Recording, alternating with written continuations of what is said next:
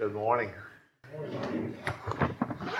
It's a pleasure to look out here and see so many faces from some years past. And thank you for coming home.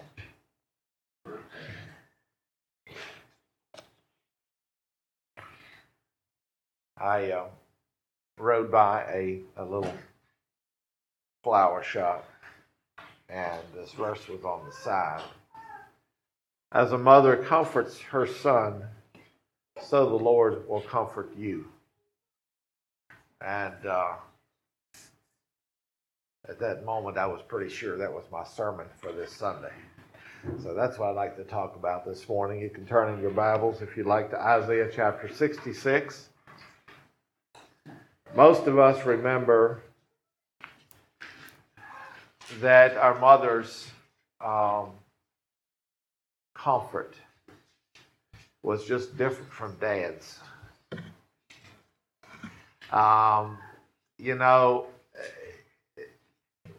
wasn't that we didn't like our fathers. It's just that when we had a problem as a child, it was Mom that we went to. I think that's probably fairly universal. Maybe not totally. But I think it's from that perspective that this passage was given. You know, we didn't analyze it as a child, or we just knew that it was Mom's kisses that fixed things, you know.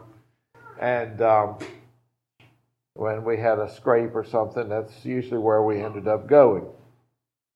You know, God gives us different word pictures to help us understand His heart toward His people. For instance, He says, "It's not my word like a fire, says the Lord, and like a hammer that breaks the rock in pieces."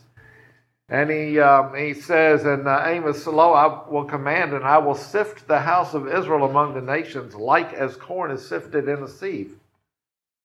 And in Psalm 103, he says, "Like as a father pities his children, so the Lord pities them that fear Him."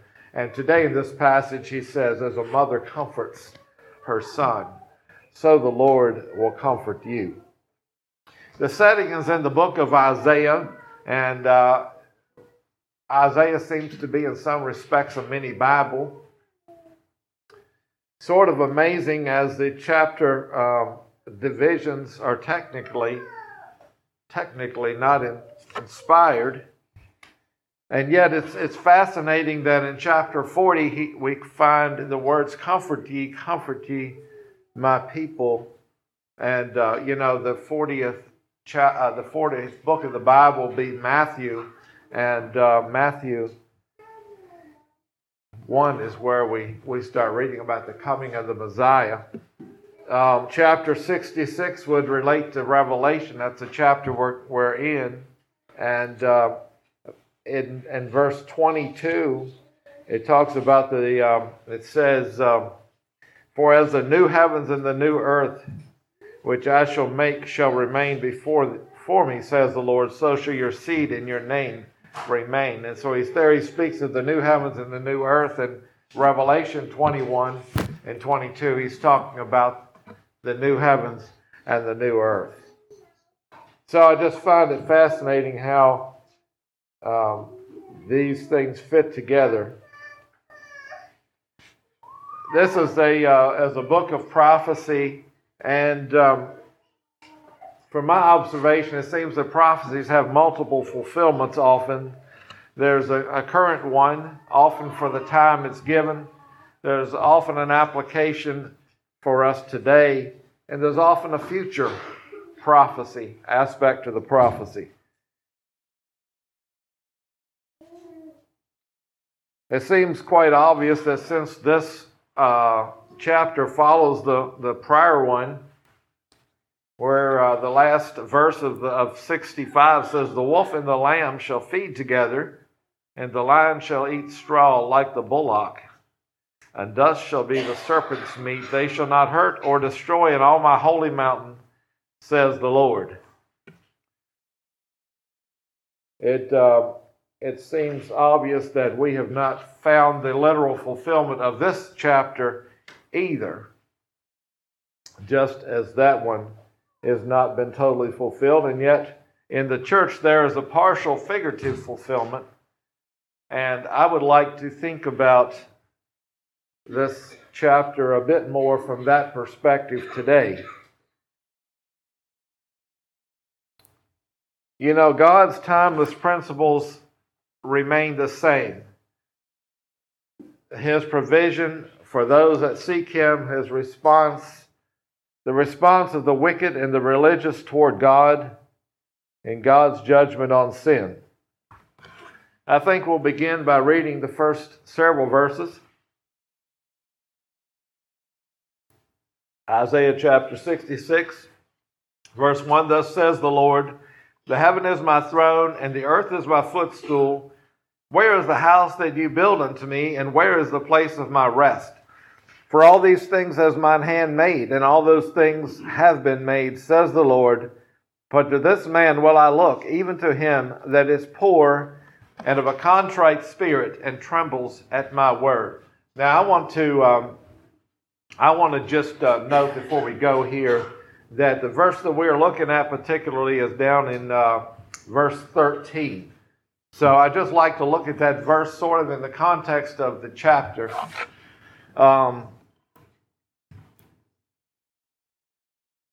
So he says, where is my house? Where will I dwell?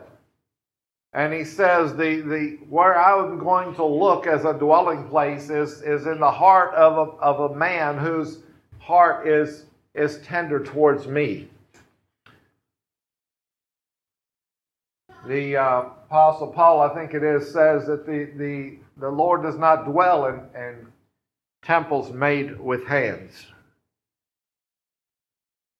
A humble, I think we've talked about humility today in our Sunday school lesson. The word contrite literally means lame, and the only other two places in Scripture where that particular word is used is basically what he was talking about. If you go to online dictionary, you find contrite as meaning feeling or expressing remorse or penitence. I'm not certain what all he may have had in mind, but certainly someone whose attitude toward God is the kind of attitude that honors God, his godness, who trembles at God's word. You know, we often get so numb to God, who He is, His power as evidenced in creation, His power, His justice. And I think we have a hard time properly relating to who God is. Somehow, in fact, I think as I was pondering our communion service that we had the other week, there was a verse that kept coming to my mind. See if I can pull it back. It talks about it says, let a man examine himself, and so let him eat and drink. For he that eats and drinks in an unworthy manner is guilty of the body and the blood of the Lord.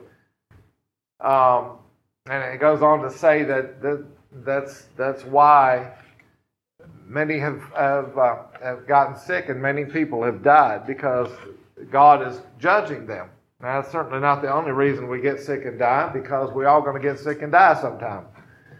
But sometimes I think we can die before our time. But back to the concept of eating in an unworthy manner, we've often asked the question, what does that mean? Well, I don't have the end of the answer to that either. And yet, I think that as we do not see God for who He is, as we do not respect His word for what it is, we come in a casual, haphazard way. Then I think, and when I say casual, I mean an attitude of the heart, casual. Then I think that we do ourselves a disservice. We do God a disservice. And God says, I will honor the person, I will live inside the person whose heart is humble and contrite, who trembles at my word. we don't see God physically. And often, and so we have a hard time seeing His grandeur. And often we are busy doing our stuff and we don't recognize God in all of the things that He makes around us. But I think that as we take the time to ponder the things of nature, especially get into nature, and see the works of God, I think it will change our attitude toward God Himself. As I get a little older and I have the privilege or the necessity to spend more time walking, I get the privilege of seeing more of nature and see how fast these grasses come up and these flowers come up, and then the next week something different. And why does God create so much beauty? He does it because He loves you. That's why. But He also does it because He's a great God. What kind of wisdom does it take to put all that together? A whole lot more than yours and mine. But faith grasps truth that eludes the natural human response. I have a friend who can see all this stuff and not see God at all. And he's amazed at the beauty of nature, but he doesn't see God. And I sit there and scratch my head and say, why? How? How is that even possible? But faith grasps truth that eludes the natural human response. The natural response bypasses truth that does not align with its own natural desires. Natural response bypasses truth that does not align with its desires. And so when my desires are fleshly or turned toward my own will, when I love my sin and those things, then I have a hard time accepting truth. When my desires are laid aside in place and I give God His proper place, then I am acting in faith, and faith believes what God says and acts upon it. And I believe this faith comes by revelation to those that seek God. Let's move on. Verse 3. Now, I'm going to say this before I read this. I often looked at this and was thinking that this was saying that, the guy who is that is honoring God that much and is that much in awe of God, that these are a reflection of His attitude. Verse 3. But as I read it some more and studied, I realized that I think I was wrong. I think verse 3 is God's attitude toward someone's spiritual sacrifices or physical sacrifices when they have a wrong attitude and a view toward Him. And so the first one is he that kills an ox as if he slew a man. And so a person comes to worship God, and in the Old Testament they would be offering an ox and saying, because your heart is not turned toward me, and because your heart is not humbled towards me, when you bring me an ox, it's disgusting to me, just as if you went out and killed somebody. I think that is the tenor of this verse. He that killeth an ox as if he slew a man. He that sacrifices a lamb as if he cut off a dog's neck. He that offered an oblation as if he offered swine's blood. He that burned incense as if he blessed an idol. Yea, they have chosen their own ways, and their soul delights in their abominations. I also will choose their delusions, and will bring their fears upon them, because when I called, none did answer. When they spake, they did not hear. But they did evil before my eyes, and chose that in which I delighted not.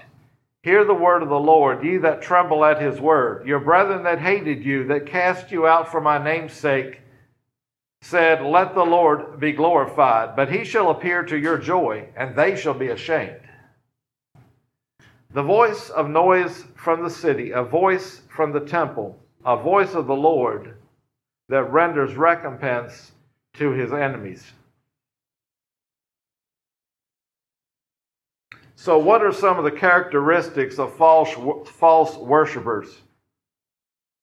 First of all, we notice God's attitude toward them in verse 3 that we talked about. He finds their worship revolting. So they come to God and they think they're worshiping him. But God says, because of your attitude toward me, even your worship is as disgusting. He goes on to say that they have chosen their own ways. They have done things their own way and not God's way. They have delighted in their own abominations. They did not listen when God spoke, verse 4. They did evil. They valued the things that God did not delight in. You know, that can be sort of close home. What does God value? What does God delight in? Does God delight in the same things that we delight in?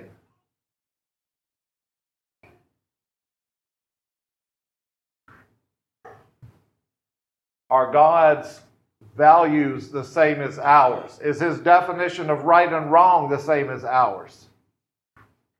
Are the things that we think are important in our religious activity the things that he thinks are important? Those are questions that we should ask ourselves, because we do ourselves no favor to call something important that God says is not important. We do ourselves no favor to call something unimportant that God says is important.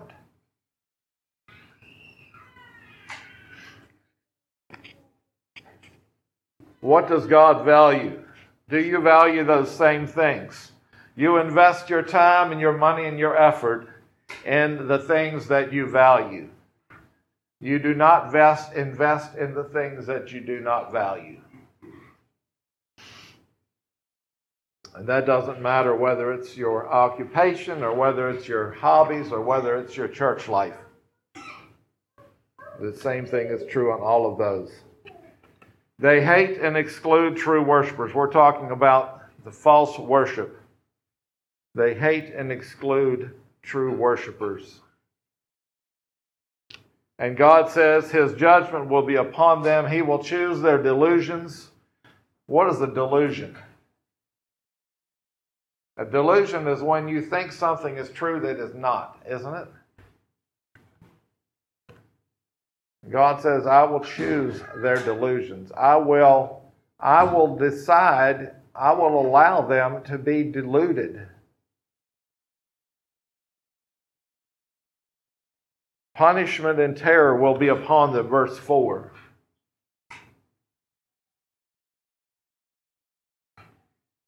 Doesn't look like that in here. I'm not sure if it's a different translation or if I got the wrong verse. But anyway, it's in there somewhere. They will be ashamed. Now I found verse 6 interesting. It talked about cities in uproar, a proclamation from the temple, and the Lord repaying the sinners. And you know, when you look at our country, the cities are in an uproar, aren't they? It's God repaying evil. I don't think that's the only place there's uproar, but that's certainly one.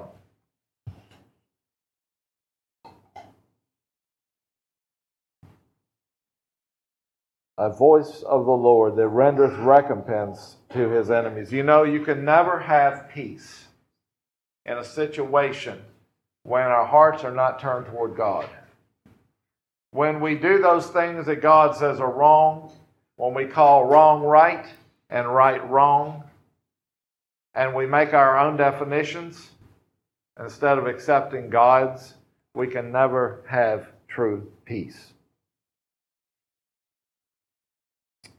I'd like to start reading back at verse 5 again and read to verse 14. Hear the word of the Lord, ye that tremble at his word. Your brethren that hated you, that cast you out for my name's sake, said, Let the Lord be glorified. But he shall appear to your joy, and they shall be ashamed. A voice of noise from the city, a voice from the temple, a voice of the Lord that rendereth recompense to his enemies. Before she travailed, she brought forth. Before her pain came, she was delivered of a man-child. Who hath heard such a thing? Who hath seen such things? Shall the earth be made to bring forth in one day? Or shall a nation be born at once? For as soon as Zion travailed, she brought forth her children. Shall I bring to the birth and not cause to bring forth, says the Lord? Shall I cause to bring forth and shut the womb, says thy God? Rejoice ye with Jerusalem, and be glad with her, all ye that love her. Rejoice for joy with her, all ye that mourn for her, that ye may suck and be satisfied with the breasts of her consolation, that you may milk out and be delighted with the abundance of her glory. For thus says the Lord, behold, I will extend peace to her like a river, and the glory of the Gentiles like a flowing stream. Then shall ye suck, and ye shall be borne upon her sides, and be dandled upon her knees. As one whom his mother comforteth, so will I comfort you, and you shall be comforted in Jerusalem. And when you see this, your heart shall rejoice, your bones shall flourish like an herb, and the hand of the Lord shall be known toward his servants, and his indignation toward his enemies. So we have a very graphic picture here, God using the mother of a child and to describe the work that he is doing in Jerusalem. And I think it can be applied to us as well. It says that he, or Jesus, will appear for your joy. God's presence. When God's presence comes, it brings joy. His work will be sudden. Verse 8. Shall the earth be made to bring forth in a day?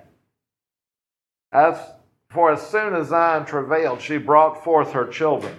So sometimes we can feel like that things just continue to go on, and we wait and we wish and we long for something powerful to happen. But when God's work begins to happen, it can happen very suddenly.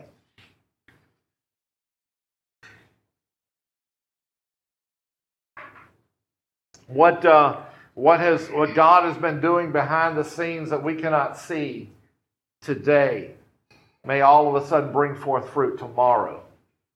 We don't know the workings of God and all these things.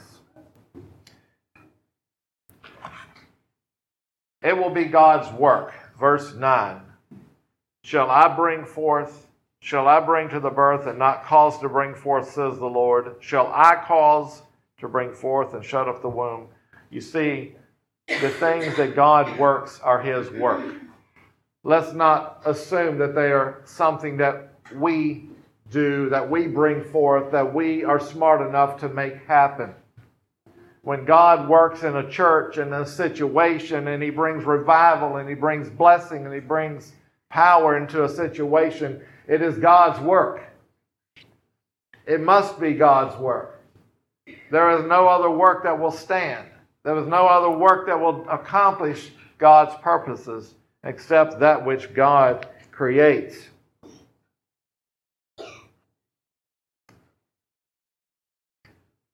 I'd like you to notice that here he says that God's work, God's salvation will be through Jerusalem.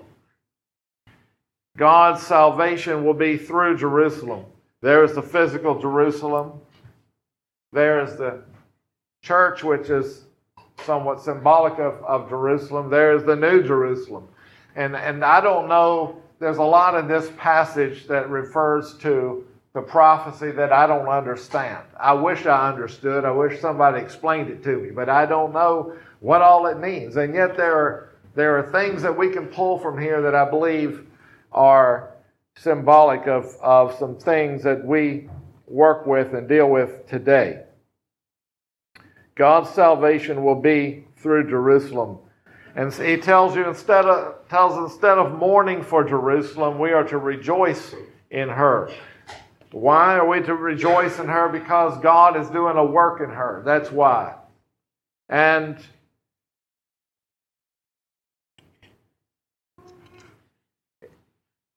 so we come to that verse again. As a mother comforts her son, so the Lord will comfort you. Where does it say? So that you be comforted in Jerusalem. In Jerusalem. You see, it says that God will satisfy you through her. God will feed you through her. You will be carried in her arms and bounced on her knees. That's the picture that God is giving. The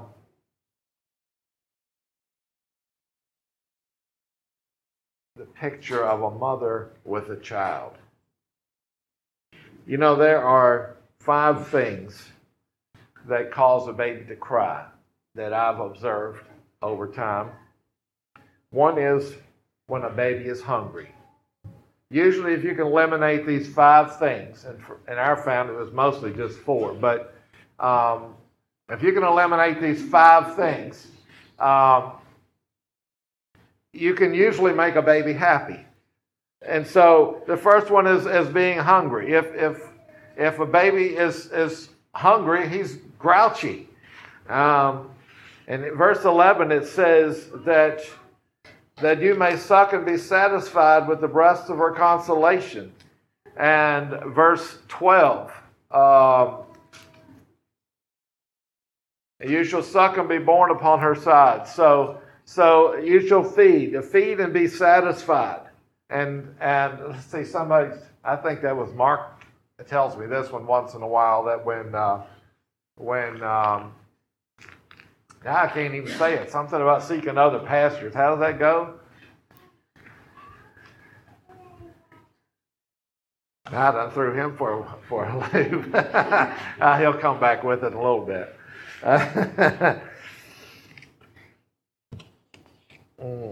But there needs to be satisfaction and feeding and a sense of having enough. Whether it's when there is not a church, marriage, a whole lot of other things, a whole lot of other areas of life, even your work. If you find no satisfaction in it, if it's not fulfilling, you're hungry, right? There's a hunger. God wants us to be filled. You find it? All right, go ahead. There's no vision, there's people will find other parishes. Okay. Where there's no vision, people will find other parishes. Okay. I think when there's no food, the same is true. The second thing is a messy diaper. What did I say?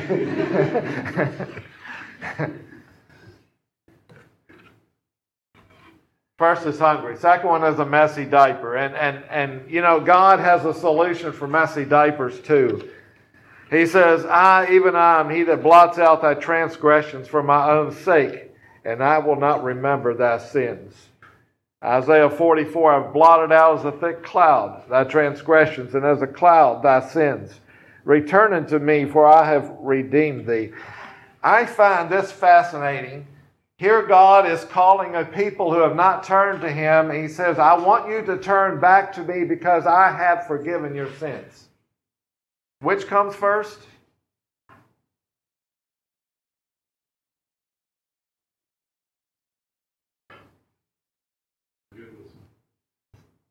That's what it sounds like, doesn't it? He says, you turn back to me because I've forgiven you. I don't quite understand that, okay? Usually, I repent and God forgives me. And here it seems to be the other way around. There's something about the forgiveness of God that calls us to Him, isn't there? There's something about this that's just too big for my mind. And I'm not sure what part is which.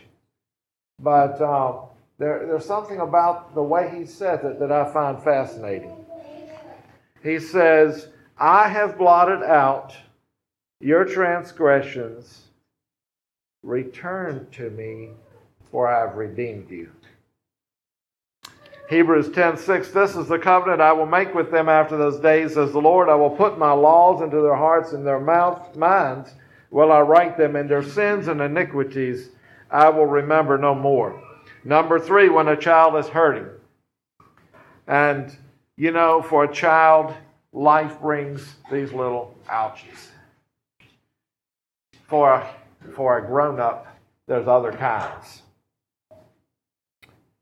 And God speaks to that as well. For the iniquity of his covetousness I was wroth and smote him. I hid him and was wroth, and he went on frowardly in the way of his heart. I have seen his ways, and I will heal him. I will lead him also and restore comforts unto him and to his mourners. Jeremiah 30, I will restore health unto thee and will heal thee of thy wounds, says the Lord.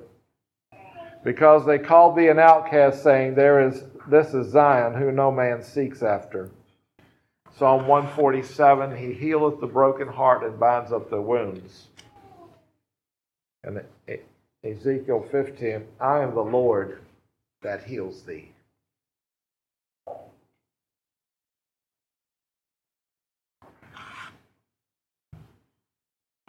But remember, the Bible, that God says that these things would be in Zion.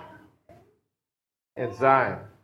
That is, it's not just God that is doing these things. These things are to be happening in Zion, in the church, which is where we are today. That's just an application, not the interpretation, okay? The interpretation is whatever time he's speaking of, which I don't entirely know, but this is an application and I believe that God intends for these things to be happening not just between him and us, but between us. Does that make sense? It's to be happening here. With all lowliness and meekness, with long suffering, forbearing one another in love. Wasn't that in our lesson this morning? Oh, I was Philippians, wasn't it? This is Ephesians. And be kind one to another, tender-hearted, forgiving one another, even as God, for Christ's sake, has forgiven you. A fourth thing that makes a child unhappy is when they're tired. And he has an imagery here that I think speaks to that. It says, it will be bounced upon her knees. Now, what do you do with a child when they're tired?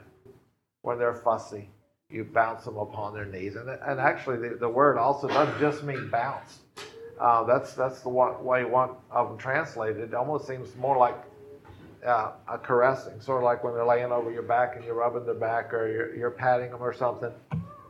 And it's saying that is God wants to bring comfort to you through the church.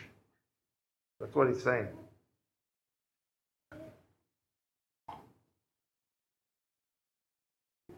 But not only there, but our comfort. We cannot comfort and we cannot invigorate each other unless we ourselves are invigorated of God. And he says, they that wait upon the Lord. Well, let's go back a verse. Even the youth shall faint and be weary, and the young men shall utterly fall. But they that wait upon the Lord shall renew their strength. They shall mount up with wings as eagles. They shall run and not be weary. They shall walk and not faint. Acts 3, repent therefore and be converted, that your sins may be blotted out, when the times of refreshing shall come from the presence of the Lord. Isn't that what we need? You know, as we come to God and we lay ourselves out before him. And you know, the more we look at Jesus, the more we see stuff here. Our Sunday school lesson was an example of that. How many of us felt like we had arrived after a Sunday school lesson like that? Certainly not me. It's okay to just come to God and say, here I am, I'm broke. I'm not like you yet. And as we do that, then He comes and He refreshes us. He fills us with Himself. And Hebrews 12 tells us to when things get tough, to look to Jesus, look to Him, consider Him that endured such contradiction of sinners against Himself, lest you be weary and faint in your minds. And we get tired. We get tired physically and emotionally and spiritually. And He's telling us when we get tired, look to Jesus. That's where you get your power. That's where you can be encouraged.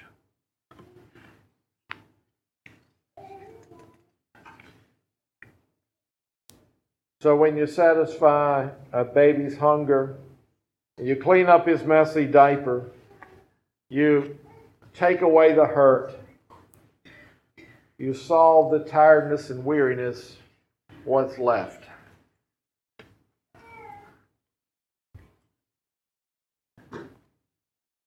Fear. Sometimes the baby gets afraid. I don't remember ours getting afraid very often, but sometimes babies get afraid, especially if there's a strange person that's trying to pick them up or something, and they're like, they want mama, right? And He says, fear thou not, for I am with thee. Be not dismayed, for I am thy God. I will strengthen thee. Yea, I will help thee. I will uphold thee with the right hand of my righteousness. There's another verse that I think that we ought to ponder for a moment, though. Not just, there is a good fear and there is a bad fear. And Proverbs tells us that the fear of man brings a snare, but whoso puts his trust in the Lord shall be safe. So many times we choose to do or to not do something because we are afraid of what somebody will think.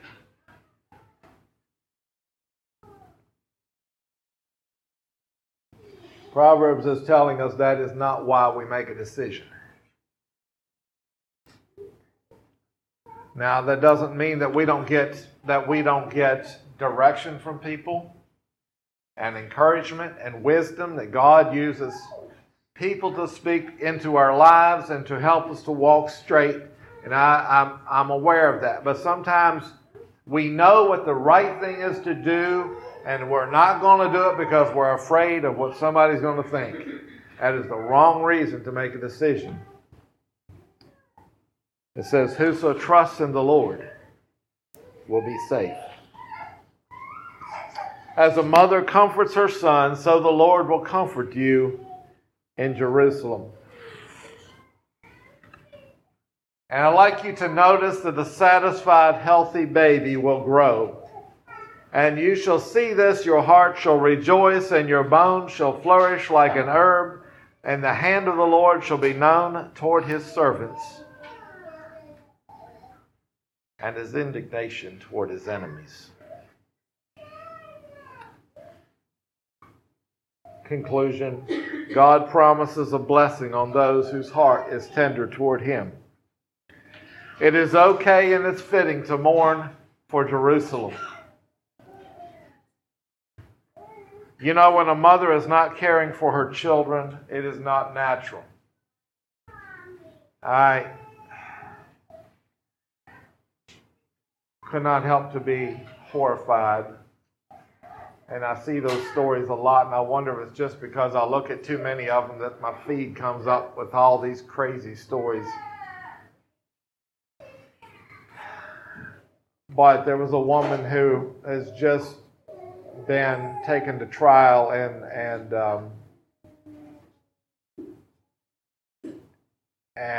sentenced to life in prison.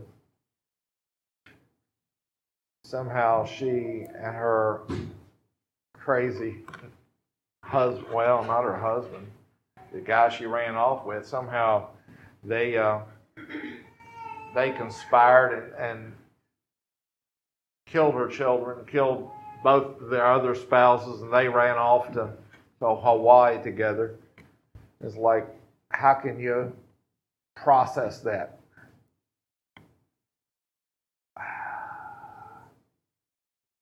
It's not natural for a woman to be that way. And when a mother is that way, there's reason to mourn. When a church is not doing what a church is supposed to do, there's reason to mourn.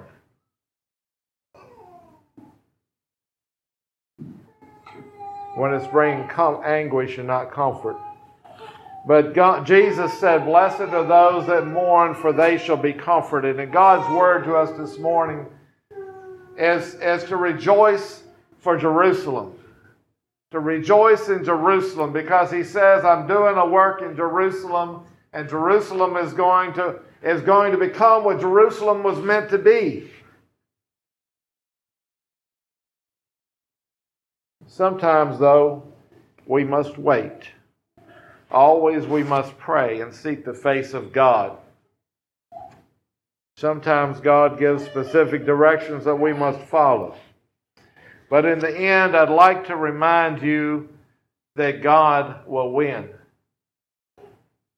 In the end, God will win. And the question that we have to answer is, whose side will we be on when God wins? Will we be on the side that are blessed? Will we be on the side that is comforted in Jerusalem? Or will we be on the side that God judges? I would like to submit to you this morning that the promise that is for Israel is also for us. As one whom his mother comforts, so will I comfort you, and you shall be comforted in Jerusalem. Let's have a song.